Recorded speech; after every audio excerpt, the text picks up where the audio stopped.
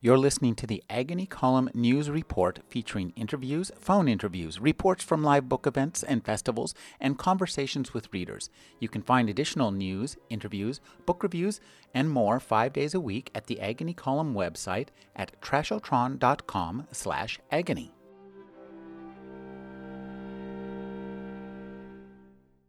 Steve Aylett is the author of Nova Head, Fane the Sorcerer, the complete accomplished Smithereens Slaughtermatic Lint biography. He's also the author of Hyperthick, a collected edition from Floating Worlds Comics. Thank you for joining me, Steve. Thank you for having me. Steve, what you do is often referred to as satire, and I think that doesn't do your work justice. Are there any examples of your work that you feel are specifically, a response to another work and terms of trying to create a satire or a parody? Well, if you look at Lint, that was really a kind of a biography of a science fiction author who didn't exist, and it meant that I could. It was partly. There was a little bit of parody in there, but I don't consider parody to be the same as satire. I think it was the main reason that I did that is I'm always really looking for. What I'm interested in are ideas, images, and jokes, and a medium that I can get where I can put as much of that in as possible, have as many jokes, as many images, as many ideas on the page as possible. That's what I like. And with Lint, it was that was ideal because it was okay, then he wrote this story where this happened, and he had this idea. Then he did this where there was this idea, and then so I could get rid of so many ideas that way.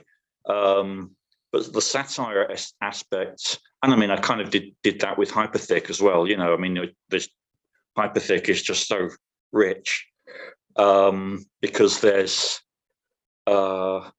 it's kind of unmoored from storyline a little bit, and it's just people.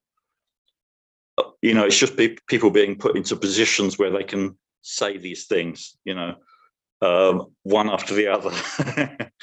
But the satire thing is just I'm just into that. It's not really in response to other works because that's parody, and I'm not so much into parody. The only time I've done a straight parody of something is I did a book called Atom, which was every author is more or less obliged to do a sort of a takeoff of the Maltese Falcon at some point in their career, and that was mine. Where I did Atom, so it was so there was the Sydney Greenstreet character going, I admire a man, sir, who admires a man, sir, who all that kind of thing, But most of the time, I'm not really into parody generally, but satire to me is a kind of very specific set of devices and mechanisms where it works in various different ways. One is the kind of bait and switch where you pretend to be agreeing with someone's view, and then you take that view to its furthest extreme, and the person who you thinks that you're agreeing with them, and they go, oh, no, wait a minute, that's how we don't want to go that far, although maybe that doesn't work quite so well these days because people just don't seem to have a limit of how far they'll go with their view, so it's like they just agree with you, so satire is becoming more and more difficult to do, really. It's because it doesn't really engage with people, don't have any shame anymore or any morality, so they don't. So the satire doesn't engage with anything. It's just a thing that kind of flaps in the wind, and it's just like, oh, what is that?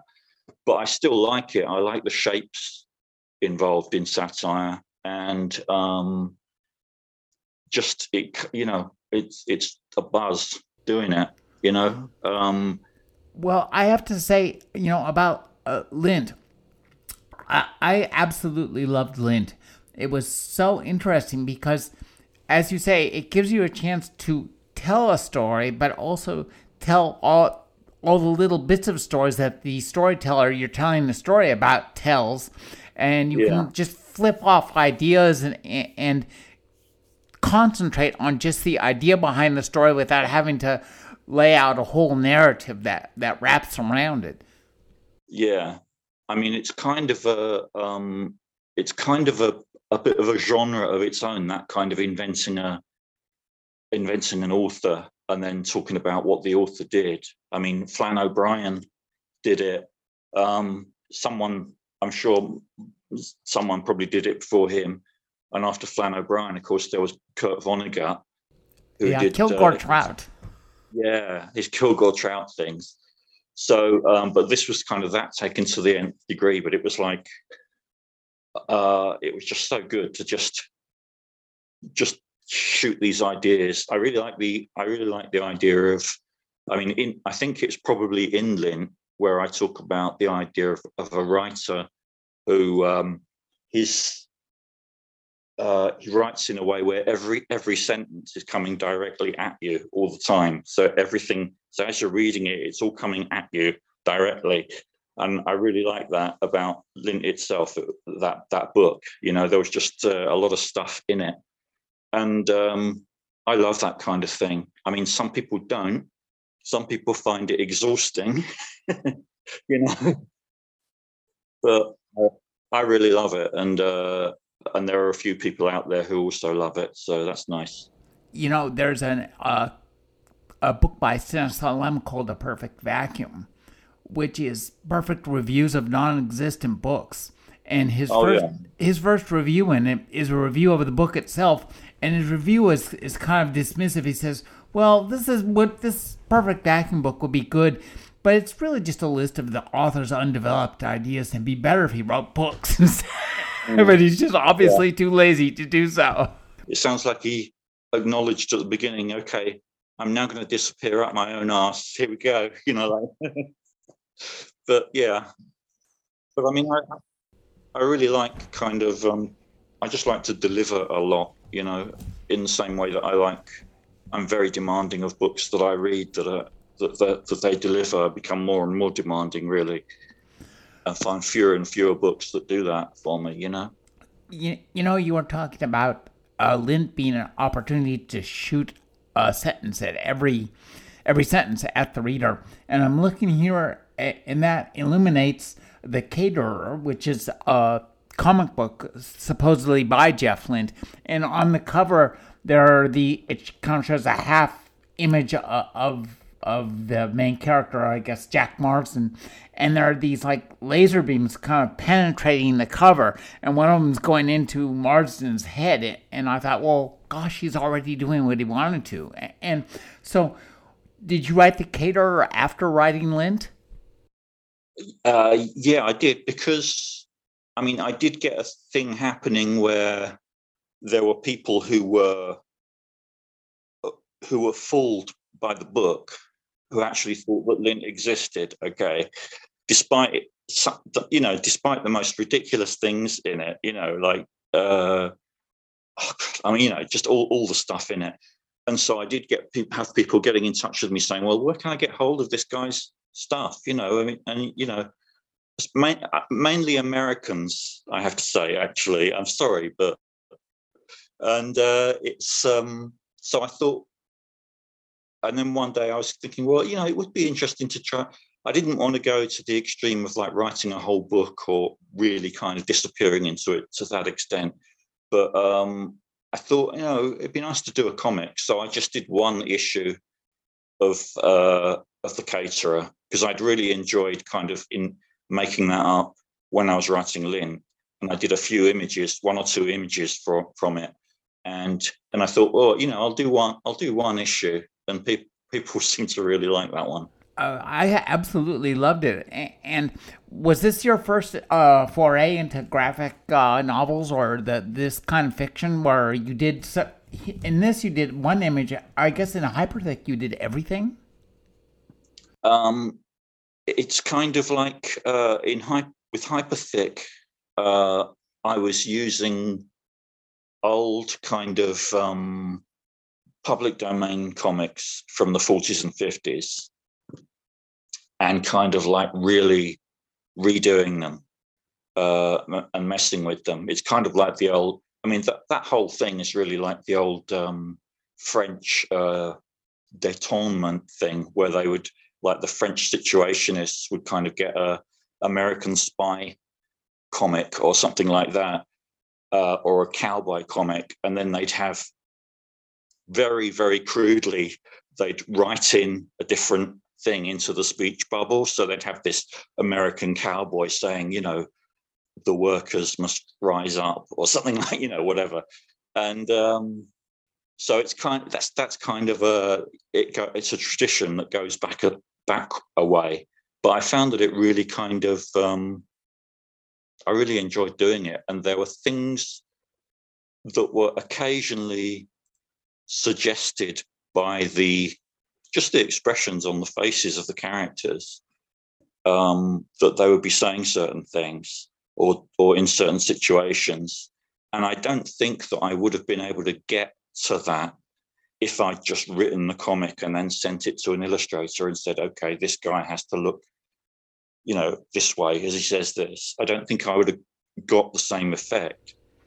The effect is amazing. I have to say that talking about both Decatur and Hyperthick have the same effect. It's the comics are really beautiful. They are so dense. I mean, to be honest, you can probably read about a page at a time. Then you have to put it down and think, oh my God, or maybe one little short story at a time, short bit at a time, and put it down and think, oh my God, let me resituate myself in the real world now. So talk about, you know, just the is this done with Photoshop, or how do you, I mean, the physics of putting this together? So pictures are scanned in or off the web or whatever, and then I put them through artwork filters in Photoshop, and usually have to do quite a lot of collaging as well, because it's never exactly, you know, it's never exactly how I want. So it's basically like putting it through filters to kind of redraw them and clarify them, because it looks really, I mean, it's supposed to look a bit crappy in its final thing. It's meant to look a bit pulpy, you know, like pulp, but it's not supposed to look terrible. So by clarifying the lines and doing some actual when I say redrawing, some of it is actually redrawing, you know, and recoloring and everything like that. Sometimes using filters, sometimes not, sometimes just doing it kind of manually, and knocking dialogue out, making new dialogue bubbles and writing it. The writing of it is actually the most fun part. Yeah, but that part can happen quite quickly. The making of the comic just takes absolutely ages. It just takes ages to do, and it makes me feel like I'm going completely insane while I'm doing it, because I'm working on all these little details, you know, these tiny little details. Oh, this guy's hair has got to have this sort of thing going down there, so I'm in there drawing in these details just to make the continuity, you know, things to do with continuity.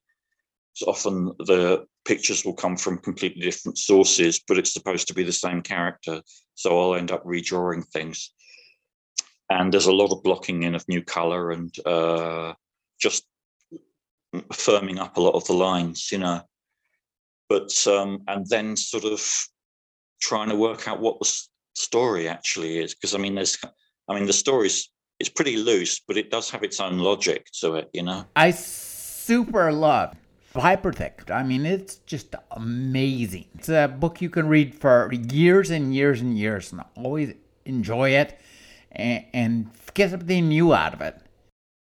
Yeah, I mean, I kind of like, I mean, for me, it's good to have. It's really nice to have something that kind of, there isn't any filler in there. It's all stuff, and I can be completely pleased with it. I shouldn't say that, probably, should I? But I do like it a lot myself. I mean, I basically write the kind of stuff that I would like to read, so I am a fan of my own stuff. Maybe that's my downfall as well, in terms of, like, you know. But no, yeah, Hyperthick, I like it a lot. It still makes me laugh sometimes. Like, I forget things in it, and then I get surprised. Would you mind reading on page 27? Describe the scene where it's a gentleman in front of a row of other gentlemen. It looks like a business meeting or a UN kind of meeting. Just read what that guy says, which I think is, the comic book is called, it's Luca Bazooka. It's a girl. We see a girl crying into a handkerchief on the top there. And above the title, it says, "When a man can't stop lying, it ends up making a sort of sense despite him, an assemblage whose design gives him away." And this is, I'm going to ask you to read right here, the three bubbles beneath, the education of Franz Early. There are moments when even a honeybee doesn't see the point.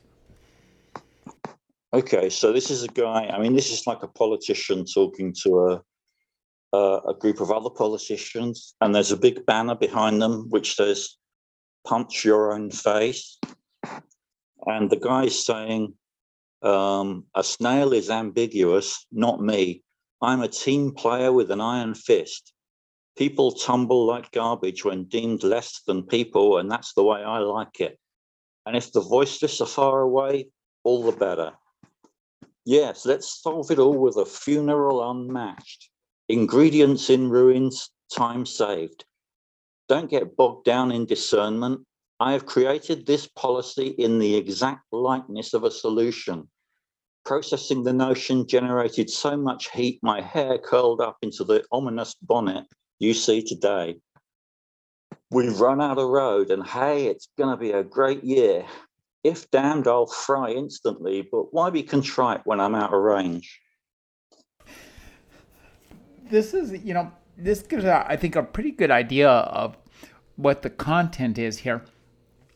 And as I read this, I was trying to wrap my brain about, how to describe the content. And to me, I was brought up long ago in an age, I remember in college I bought all the T.S. Eliot books, The Wasteland, and I read them, and they're, intensely meaningful and deliberately profound. And I thought, this is kind of like what you might get if you asked T.S. Eliot to parody himself or to satirize himself. And so talk about, you have a really fascinating sense of what a story is, because the story is in these juxtapositions of statements that contain both absurd and profound simultaneously. It's an interesting sense, and the story is more in the juxtapositions of the statements, with the characters kind of providing this illustrated backdrop. Yeah, I mean, I like stuff that, I mean, this was like Hyperthick. I really love it because it's the perfect balance for me. It goes all the way from like really, really stupid to really kind of meaningful and kind of funny in between, and all this, and kind of poetic and everything else, So it's all these different kind of, and there's a lot of little sayings in there and all this, but it is absurd. I mean, none of the characters seem to know each other's names apart from anything else. All the way through it, it's like a running joke. Someone says, "Well, Charlie, do you think that?" And the other person says, "Well, my name's not Charlie, but blah, blah, blah," and it goes on like that.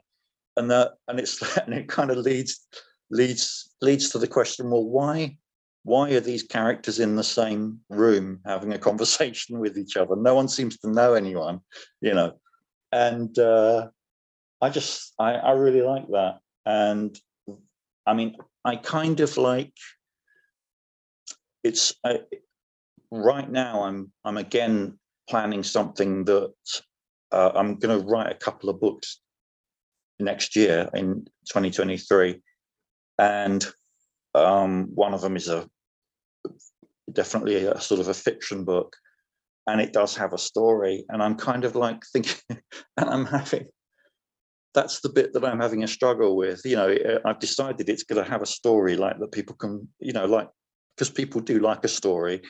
And I always, in the sort of 20 years ago or something, I used to write books that had a story because people liked that and seemed to need it. The last couple of things I've done, Hyperthick included, there's only the minimum of attention, of like, because I just want ideas and jokes and profundities basically. But this thing with this book that I'm planning, all the planning is going into working out what the story is, because I've just I think I've forgotten how to do it. I mean, I've got like how to get. I mean, I know basically what happens in it, but the thing of like, I really like kind of very, very lateral characters. I mean, I think I like trickster characters, like the trickster kind of archetype of different characters.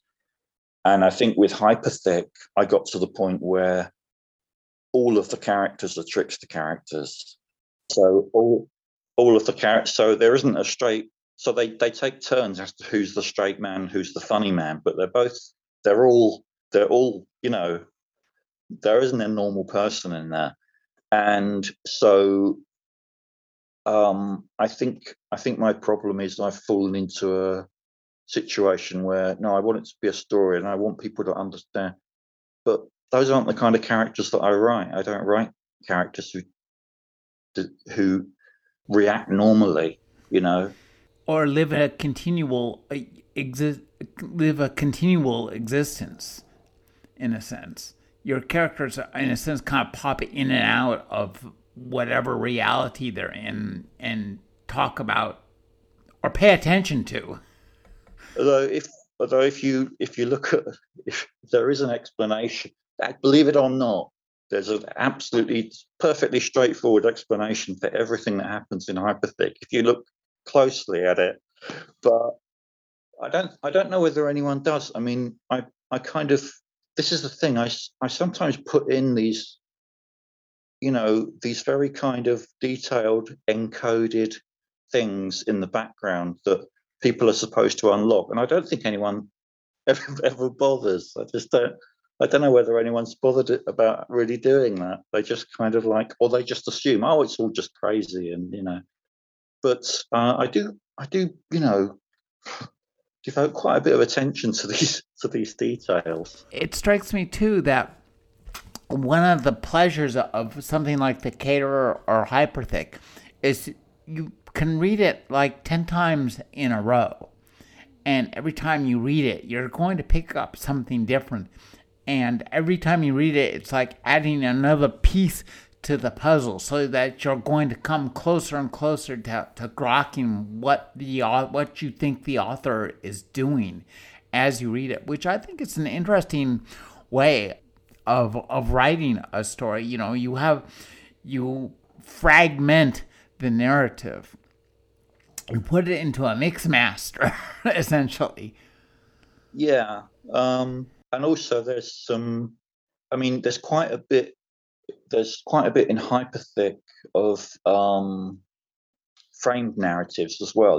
Narratives within stories, and there's one thing, in that detective story where there's three parts to it, and that basically kind of like he's telling a story, then within the story he's telling another one, and it goes in, I think, 3 or 4 levels, until he's in that restaurant with a load of gangsters, and there's I've put a poster on the wall in the background of the Saragossa manuscript, which is that book and film where there's loads and loads of stories within stories, and it goes in about 10 levels. Mine doesn't go in quite that deeply, but yeah, I do like putting in those. I mean, frame narratives can be great fun, but they can also, if they go too far, they can become kind of airless. And so, and I kind of felt that at one point in this. So I had to saying, "Listen, I know you're about to tell another story, and we're going to go another level down, but it's feeling a bit, you know." And the character says, "No, no, no, just one more level. That's all I need, and then we'll come back out again." So right in the middle of the thing, the characters are aware of what's going on, you know. But no, I like that kind of thing. But to me, it's very rich in ideas and jokes and images, and that to me that feels very fertile. It's not everyone's cup of tea, but Well, you know, one thing this gets to when you're talking about the frame narrative, it reminds me of something called theory of mind, which is the human ability to formulate you. I make up a model of you. So as I'm speaking with you, I'm saying, well, he's going to answer like this, so I'm going to ask him this kind of question because I want the conversation to keep going. And then that's the first level of theory of mind. Then I think, well, how is he going to react to me and what I say? And that's the second. And then you can go back and forth to these. I think the maximum level that I understand you can kind of wrap your brain around is 6 or 7 levels of theory of mind. So, and I think the frame narrative acts in a similar way. I think another a more kind of common way of putting that is second guessing. Second guessing what someone else is thinking. But yeah, you can drive yourself crazy with it as well. You can really drive you. But I think too, for you, one of the things that I like is that your narratives are visually really arresting and interesting. So what comes first?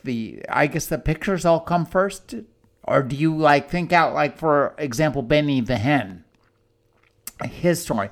Do you say, okay, I found this graphic of a guy I like, and I want him to do this. I want him to attack farmers. Yeah. Well, that character suggested to me. I mean, it's a slightly different thing than when I'm writing books, because there is actually a physically visual thing. But I am a very visual thinker, and for me, everything is a visual. Everything has a shape. Ideas have a shape. Words have a shape. Everything. With the comics, that character, when I saw him, he just looked so. He's smiling about something. He's smiling about himself. He's full of himself. And we never really find out why, because he's not that great. He's just like. Tell us a little bit about Benny the Hen. What did he suggest to you, and why did you decide to take him in the direction you did? I saw that character, when I saw the drawings of that character, the original ones, he just looked very he seemed very full of himself and really kind of like self-important. And he also never, I mean, he occasionally sort of smiled to himself, but only about something that was going on in his head. So it was like, he just seemed like he would be a really annoying character. And he seemed to be some kind of boy detective, but in my story, he just kind of he just shows up and begins to suck all the air out of the room, basically. And yeah, by the third issue, that the people around him are basically just making a plan to kill him off, and with no feeling of guilt or anything. Just like, yes, we've all decided this is what we should do. But he's but at the same time, he's an interesting character. I mean, I wouldn't want him to just be an irritating person, you know. I mean, I find it difficult to write characters who are boring. I kind of want all the characters to be really strange and interesting, even the ones and very articulate as well. Even the characters who are supposed to be stupid, they're actually really articulate. You know what I mean? So there's loads of stuff being delivered all the time. And this is what I mean by the sort of the trickster level of things. That it's you know, there's like 10 tricksters in one room. You know, and it's like what's going to happen. You know, I like that kind of thing. Now, you talked about your new novel. Will you be? Is it science fiction, or are you going to? Because it strikes me that, given your interest in characters and what they say, though science fiction is a great genre for externalizing stuff, so you can have superpowers or whatever. Yeah. It wouldn't be necessary. So are you working on a novel that's set in a science fiction kind of reality or fantasy or? It's probably gonna end up being maybe a little bit like a sort of a steampunk, just because that just seems to be the way that it's going. You know, that's the shape of it. I just have when I originally thought of it, it just looked that way. You know. So yeah, that's what the sort of furniture is that's what the stuff around it is gonna look like. But again, all the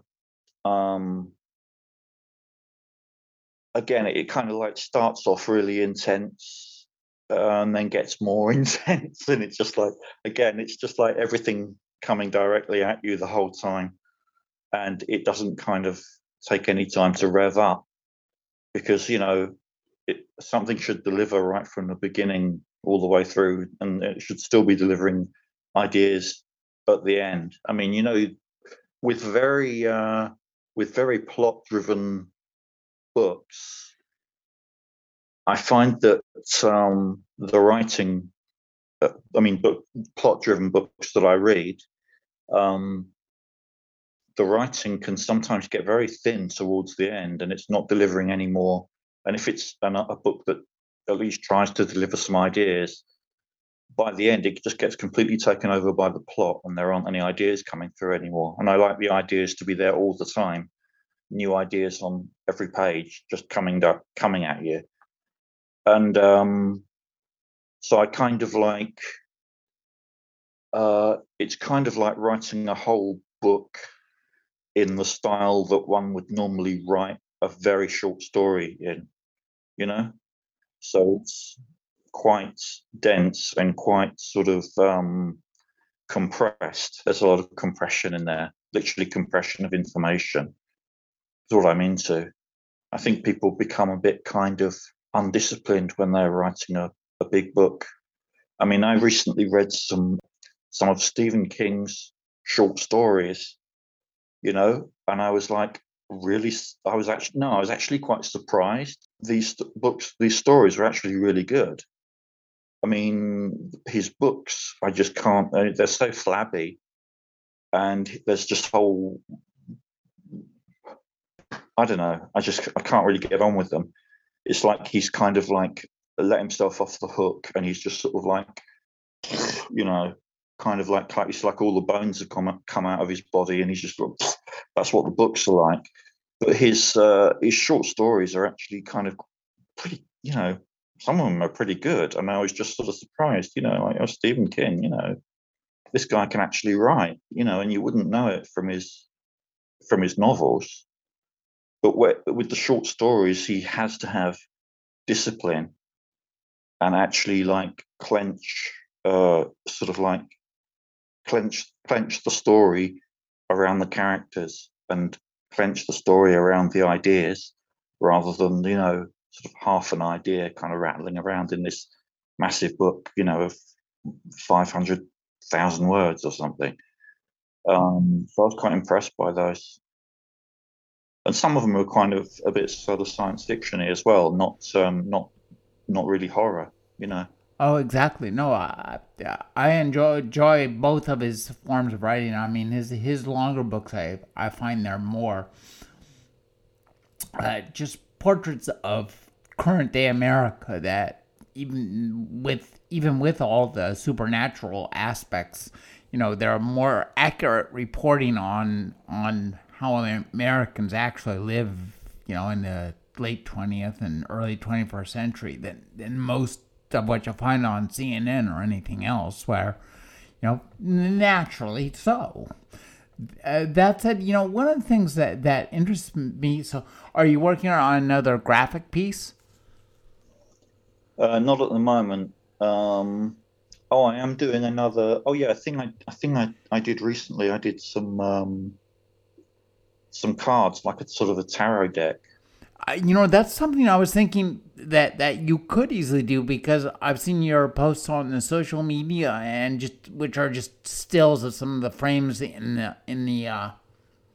Hyperthick, and even the individual frames of your graphic works are so packed with ideas and with humor that even in a single one with a short sentence combined with the image, which is always kind of eerie and slightly off kilter.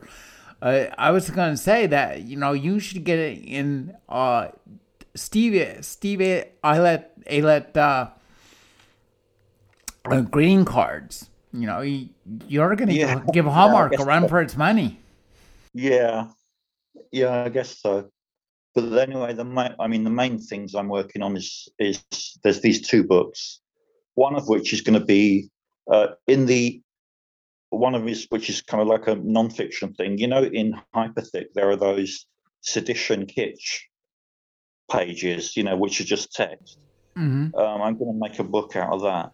Oh, really? A whole book, kind of in the style of Heart of the Original, which is my book about that kind of pretends to be about creative writing, but is really me ranting. So it's kind of ranting in a very literary way. So it's going to be kind of in the style of that. uh, But then the other thing is this kind of steampunkish thing. Those are what I've got to concentrate on now, and not be distracted by little side projects. And right. I haven't really got another comic in mind at the moment. Maybe somewhere along the line. Now this other book you're talking about, sedition kitsch. I think that's a fascinating phrase, especially here in America, where sedition is all the rage at the moment. Uh, so, will you be like addressing like a political content? Uh, yeah, but the thing is that I find it doesn't really pay to tie political satire to specific characters because it dates very quickly. Mm, So I could talk about Trump or whatever, Orange Clown, blah blah blah. But that would, you know, that would date, like, in sort of 10 years, it'd be like, oh yeah, that takes me back. I know when that was written, that kind of thing. So it's better to, I think, write stuff that's a little bit more, just more general. No, general isn't really the word.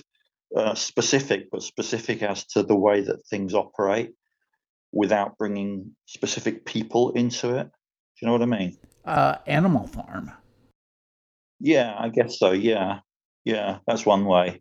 That Um, or talking about kind of people from way back, way back. So it's kind of removed in that way, but it can still apply to now.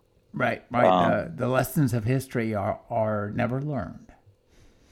yeah, exactly. I mean, it's just kind of like people expect, oh well, if fascism came back, it would still be like the same styles, the sort of the black, and black, white, and red kind of stuff. But no, it came back and it looked very, very different. Uh, don't look at the fashions.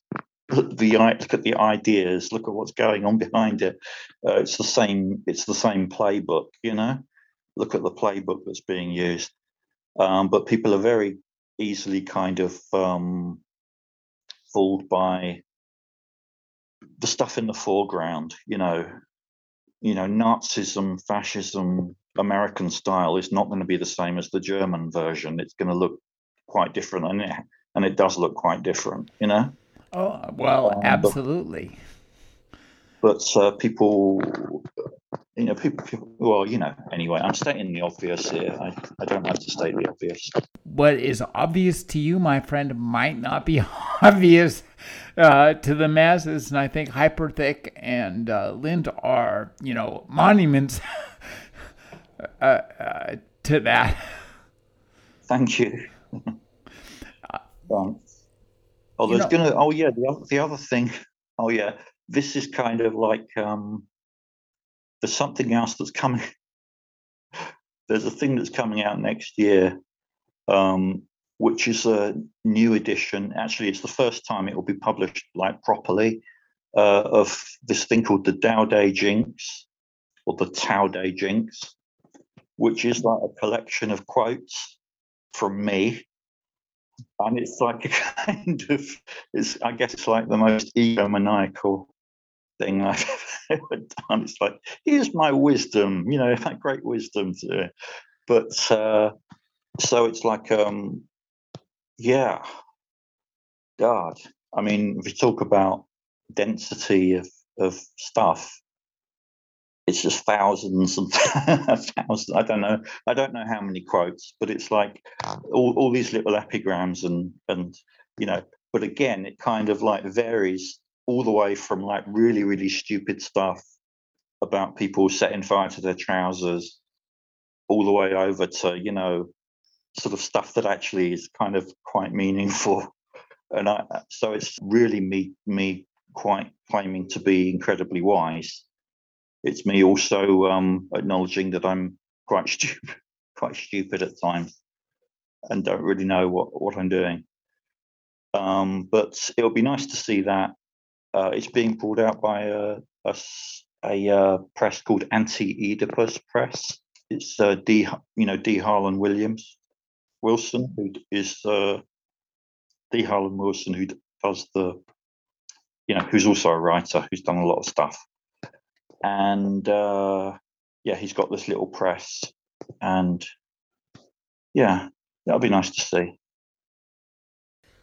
Maybe you could read us a couple of paragraphs of the of some of the sedition kitsch to give us an idea to give the listeners an idea of what that's like, because I think that your writing is so individual that explaining it sometimes loses the point, whereas when you have the ideas fired at our tiny brains from the rattling machine gun of your work. Well, there's the third. Hang on a minute. Hang on a second. I'm going to take a look. This is from part 3 of Sedition Kitsch in Hyperthick. So, remnants of a cancelled timeline are always compelling in a lumpy way. Airships, flying boats, the North American camel. Moby Dick, Melville's long, uproarious explanation of why everyone jumped in the water, includes many references to whales' faces, which he complains are sulky. I contend that Melville too would be sulky if harpooned 17 times while exposing his blowhole, a danger he avoided by never pursing his lips. Photographs of the author depict a gentleman with 3 beards and no way out. When the First World War began with what was called the excuse heard around the world, it gave finished form to several interfitting schemes and errors. War and its resultant changes of ownership required persuasive accounting. In polarized times, Hermann Hesse's writing was like a window pane. Those on either side saw their enemy in it. Assured that this straightforward writer was cryptic, many sat understanding him till they were blue in the face. But he wasn't exactly a laugh riot. German jokes don't have much of a whip crack because their syntax puts the punchline in the middle. Anyway, that gives an idea of that. Yes, it's me being clever. Hyperthick is published by Floating World Comics, so tell us a little bit about them and their operation, because I mean it's interesting. This is challenging work, so finding somebody to publish it for you is got to be equally challenging, I'm guessing. Well, I mean, I didn't send it to any big. I didn't send it to Marvel. It's like there's no point doing it, or DC, or even any of the smaller ones. It's just that I sent it straight to Floating World in Portland because they'd published The Caterer. That's really all it was, and they were very kind of straightforward about doing it. They were very, very efficient and really kind of like, really did a really good job of it. And this, especially the collected edition, I just really love the way that it looks and feels and everything. I think it's so nice. But I didn't put myself through the thing of sending it to, Dark Horse or whatever, and you getting no response or whatever. I just don't do that anymore. I don't do that with my books either. I just send them to people who I know are going to publish it because I can't be bothered to fuck around. I mean, the one time that I had a big sort of deal with a big publisher, I had a deal with Orion, we're a very big publisher over here in the UK. That was kind of in the early 2000s. And Simon Spanton? Yeah, that's right. Yeah, Simon, yeah. And I realized, retrospectively, I realized that I should have, at that point, written something really normal, kind of, and sort of sold out kind of thing. But instead, I wrote the Accomplice books, which are just, people just walking around kind of inflating their heads with bicycle pumps and all this kind of thing, and it's like, and so Orion kind of like quietly dropped me after a few years. But no, so that didn't go on for very long. But since then, I've really just sent stuff to small presses, and there's really no point in because just because of the emotional thing of I just don't put myself through it now. I mean, there was one book. I mean, I think, as I think back on it, I think that Novahead, I don't think I ever sent that to anyone. I think I just put that out myself, as far as I can recall, because I was just so, I just had it with all this stuff. So I try not to kind of put myself through that. It's in the same way that every few years I will get someone like from the movie world getting in touch with me and saying, "Oh, we want to make a movie of such and such a thing." What book of yours did anybody want to make a movie of? Yeah, I mean, like the last one. Oh yeah, there was a thing like towards the beginning of this year, some big agency in America got in touch with me and said, "Look, we've got all these A-list directors. We've got an A-list director. We can't tell you who he is, but he's interested in doing a movie of Lint, and who's got the rights to it at the moment?" And I said, "Well, I've got the rights." And I didn't hear anything back after that. I never heard anything more.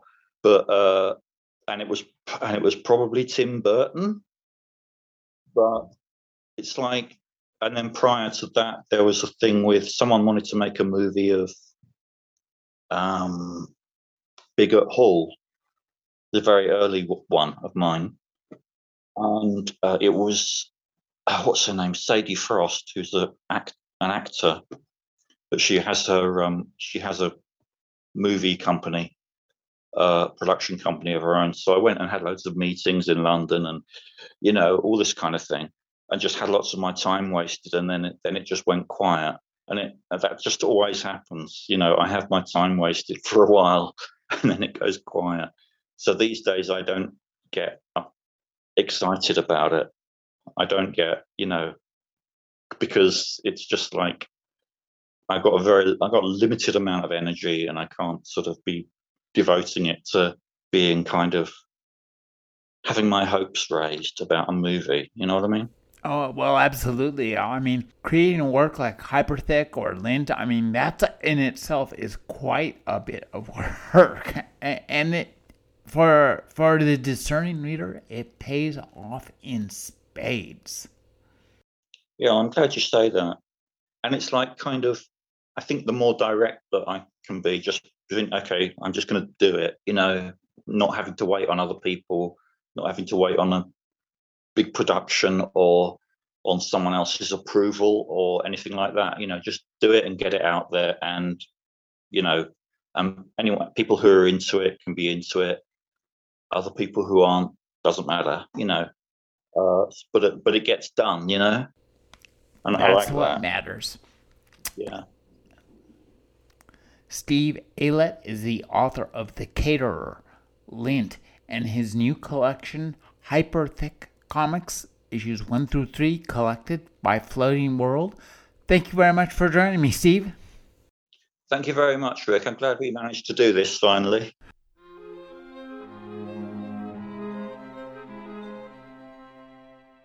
You're listening to the Agony Column News Report, featuring interviews, phone interviews, reports from live book events and festivals, and conversations with readers. You can find additional news, interviews, book reviews, and more 5 days a week at the Agony Column website at trashotron.com/agony.